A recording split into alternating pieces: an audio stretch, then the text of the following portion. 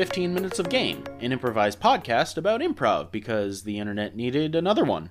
I'm Matt. And I'm Brian, and Matt and I are both performers and teachers with CT Comedy Theater in Hartford, Connecticut. And we're going to try and explain improv comedy concepts to you in like 15 minutes or less. From the moment the podcast starts, which means the clock is already running. Because if we can't explain something in 15 minutes, we'll never be able to explain it at all. Now, here are the rules. We both know the concept or idea that we're going to cover on the episode, but we have not discussed it ahead of time. So there's a chance we'll disagree, get confused, completely go off topic. That's almost a guarantee, actually. Yeah, it's probably going to happen. So sit back for the next 14 minutes and 17 seconds while we discuss pulling from a premise. Before we start, Matt, have you noticed we've never tried to speed through that to buy time? No. I mean, we legit talked about while we were discussing how to do this show about sometimes just drawing it out so we have less time to talk about the topics. Yeah. It's never come up, really. Anyway, no. Maybe tonight, since I'm already not doing anything. Pulling from a premise. Awesome. That's very specific. Yes. So when we're pulling from a premise, that's you've already established some group mind, basically, right? So you've already had an opener. There's been information that's been tossed out, right? Yeah, let's revisit. And I know we've hit this, but let's revisit for people who are tuning in just for this episode. Yeah, season 3, episode 46. This is the one. Tonight I start, and I'm starting with this one. Okay. Primarily, there's two types of improv. Organic and premise-based. Organic is where you truly are starting with nothing. You get a single word from the audience that makes you think of something. Matt, give me a single word. Clandestine. Jesus Christ. So that would make me think of a spelling bee. And then you start to do a scene maybe about a spelling bee. And the idea is you and we won't go into that. You just keep building little details until you have stakes and emotion and then a scene. Yeah. Premise-based improv is where you typically have some sort of opener. Typically, I'm going to say probably. Where you're creating ideas ahead of time. And then the scene work is the scene of those ideas. So you have more fully fleshed out ideas to start with. Maybe character choices, where you are, stuff like that. Yeah. I think that's absolutely true. And then where Matt was going is the action of, okay, you've had your opener, and we could rattle a few off. How are you pulling ideas versus all the muckety muck and just the words? Because especially when you do an interview opener, there's a ton of stuff that you won't need. Yes. So, sorry, I kind of bulldozed you there, but that actually helped totally me out fine. too. Yeah. So I'm going to leave. I'm going to head out. Yeah, I got the rest of this. So let's say that we are doing an interview opener. Right. So you have an audience member, or you have a special guest, or just somebody that you're talking to get some information, get a story from them ideally. And the reason I say that you want a story from them and not just facts is stories generally have emotion behind them. It does have facts, it has details, but it also has their opinions, and it has really juicy things, because they're not telling you about the time everything went normally. They're not telling you about the time they went to the grocery store and were in and out, and they got their peppers and they got their ice cream and they were gone. Right? Delicious. They're talking about delicious. Great combination. They're talking about the time that they went to the grocery store. Okay, wait. The third thing on that list is definitely diarrhea. No way. They're having just peppers and ice cream and not blasting that toilet when you get home. Sorry. And can we add a wrinkle? So we're talking pulling from a premise, and I think we're going to have time also using it during a scene. Okay. You know what I mean? So yes. So they're putting their emphasis and their emotion and their their focus on the things that they think are important, or the things that they think are weird. So that gives you as an improviser a signal that this is important to them, so I need to pay attention to that. This made them happy or sad or angry or whatever. So this is a thing that I might be able to play with. those not watching, I had a little light bulb go off in my head. Uh-huh. This might be where you and I are a bit more different in our styles than maybe we thought. So, and I'm not disagreeing with you by any stretch, but like when I'm sitting back and listening to, I'm mostly ignoring the interview. I'm just making my stuff up. No, I think I'm really like just something that sticks. And this is maybe why sometimes I usually have to go later in a show. Because I like little details. And if you lead off a show with a small little nuanced detail, you lose some of the good meaty stuff. I'll back up. God, I'm trying to think of an interview you and I both had. Oh, it was a friend of yours, this guy who worked at a bar that at a certain point at night it turned into a straight up nightclub. In like a drastic difference from like your local yokel towny bar to in a turn of a dime, right? And I think the smart move, and we did, that's the first scene you want to see, right? And I think like then I kind of want to do a scene maybe about like this what you do with the bar stools. So like I'm really listening to those unique wrinkles that I didn't see coming, as well as kind of what made the audience laugh in the story as well. That's what I do that too. I do that too. We did a show on Part-Time Lifeguards where somebody said that their job was to draw maps of sewers. Like they were a city planner or whatever. And earlier in the show we had discussed Titanic. I don't remember what it was, but we had brought up the idea of the movie Titanic. So I came out and laid down across a bunch of chairs and I said, draw me like one of your sewer maps. And end of scene. That's all the scene fucking needed. It was so fun. It was like legit one of the only time that I remember personally getting like an applause break. But like that was a tiny little detail. Like from the scene, and I incorporated something that we had organically found during the show, to make something really, really fun, at least for me. So I think that maybe is it what you're looking for when you're looking to pull a premise. It better resonate with you because you're gonna have to remember it and make it your own. I guess I gave more of a preference. Like I like the curveballs. Yeah, and I try to go for the big conceptual things.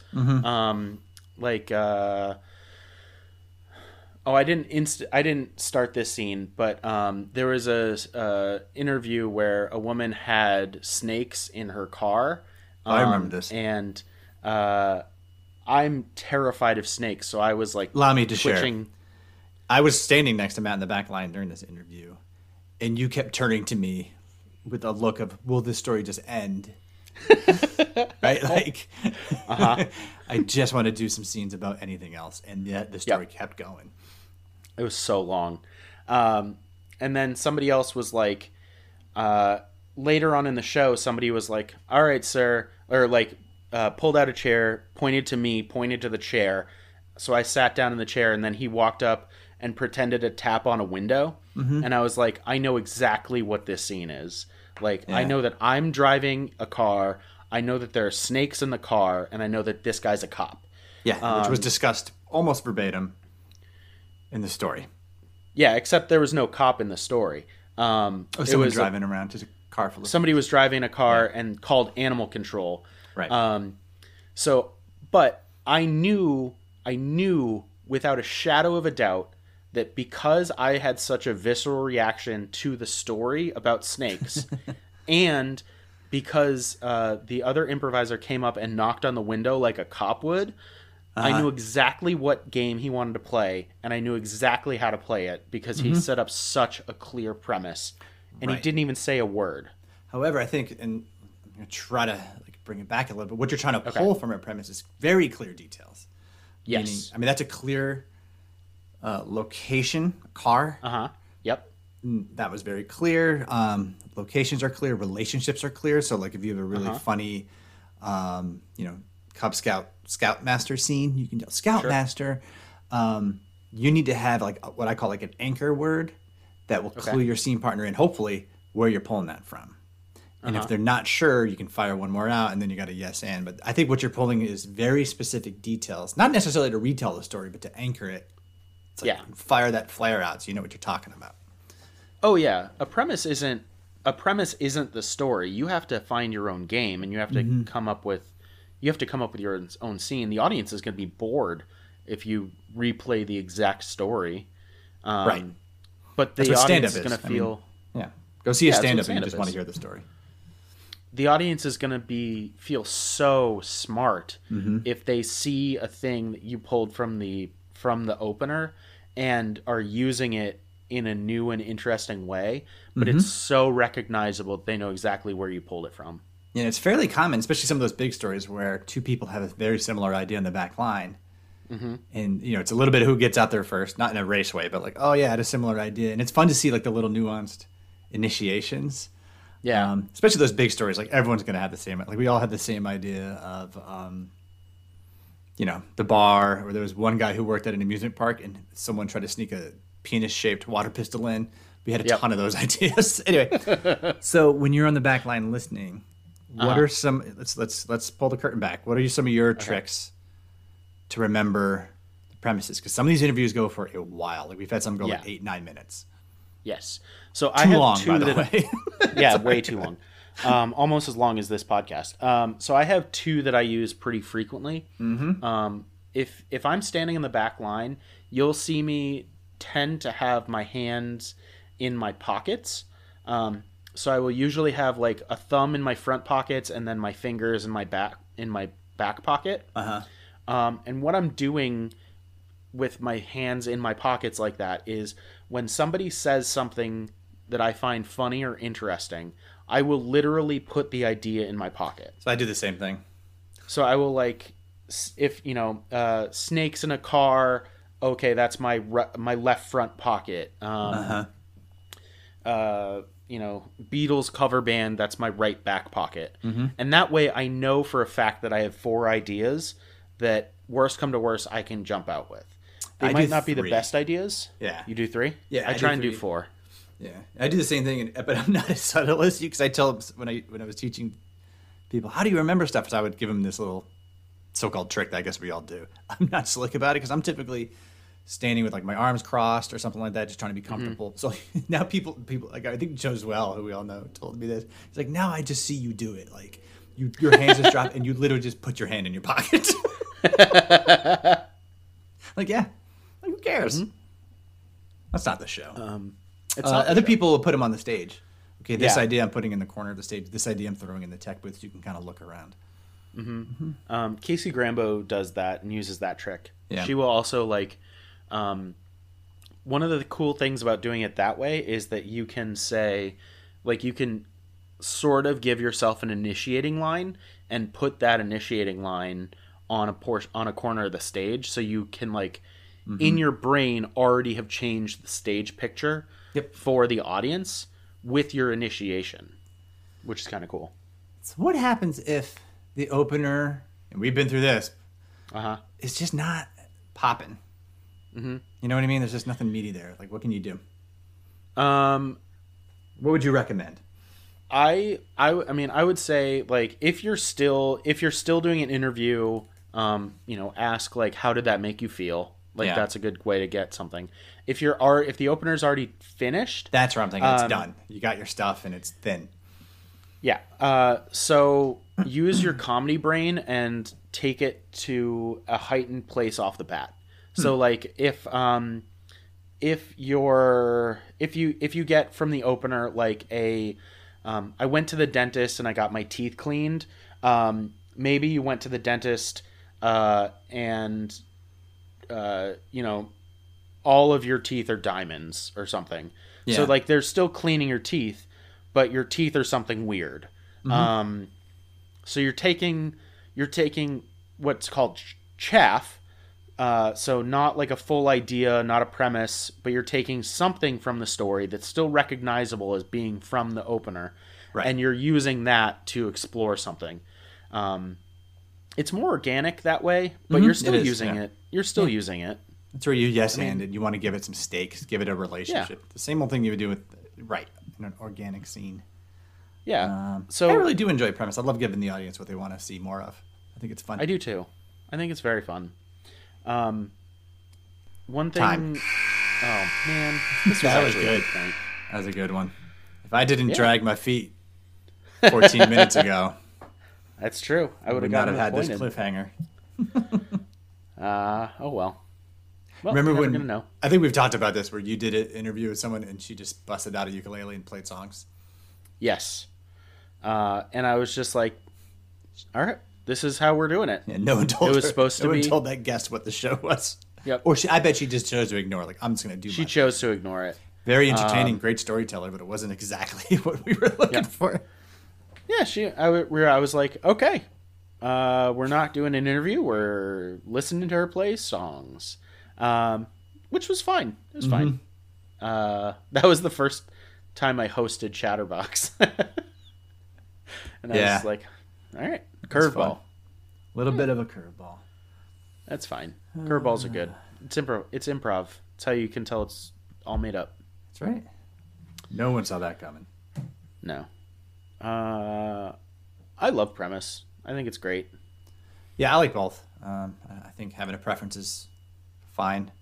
But I mean, I think premise is fun because like you can start fast. You know, that's my thought. Yeah, you have a Whatever. shortcut. Basically. Cool. Cool. I don't know what Jinx. we're doing next, right? Yeah, we've got a couple of more what you call it, forums that we can talk about. Ideas. Yeah, forums. Yeah, we have a couple more ideas. We have plenty. But if you want to, if you have a cocky. specific, I am confident. Not Matt cocky. doesn't need your help. That's what he's saying. He's like, if you email us, it's going. Yeah, I'm filters. gonna It's going delete it right instantly. to the deleted folder. Oh, we do have an email address. I always plug the Facebook and the Twitter, but we actually have an email address. I haven't checked that ever. I think the only thing we use it for is to log on to like post the episode. Yeah. Yes. Yeah, we have a Facebook account. We have a Twitter account. If you want to hear us talk about something specifically, if you like our general brand of improv commentary, let us know. You can do all of the podcast things, rate, Sure. review, comment. Apparently that helps people find it. It'd be great if you did. If you don't, no worries. We're how on are we all gonna of know? the, yeah, who knows? We're on all of the podcast apps. So, but you know that because you're listening to us on the best one. So yeah, Cool. Good rundown. That was fun. yeah, I Premise. love Premise. All right. Well, until next time. All right, everyone. Thank you. Goodbye. Bye.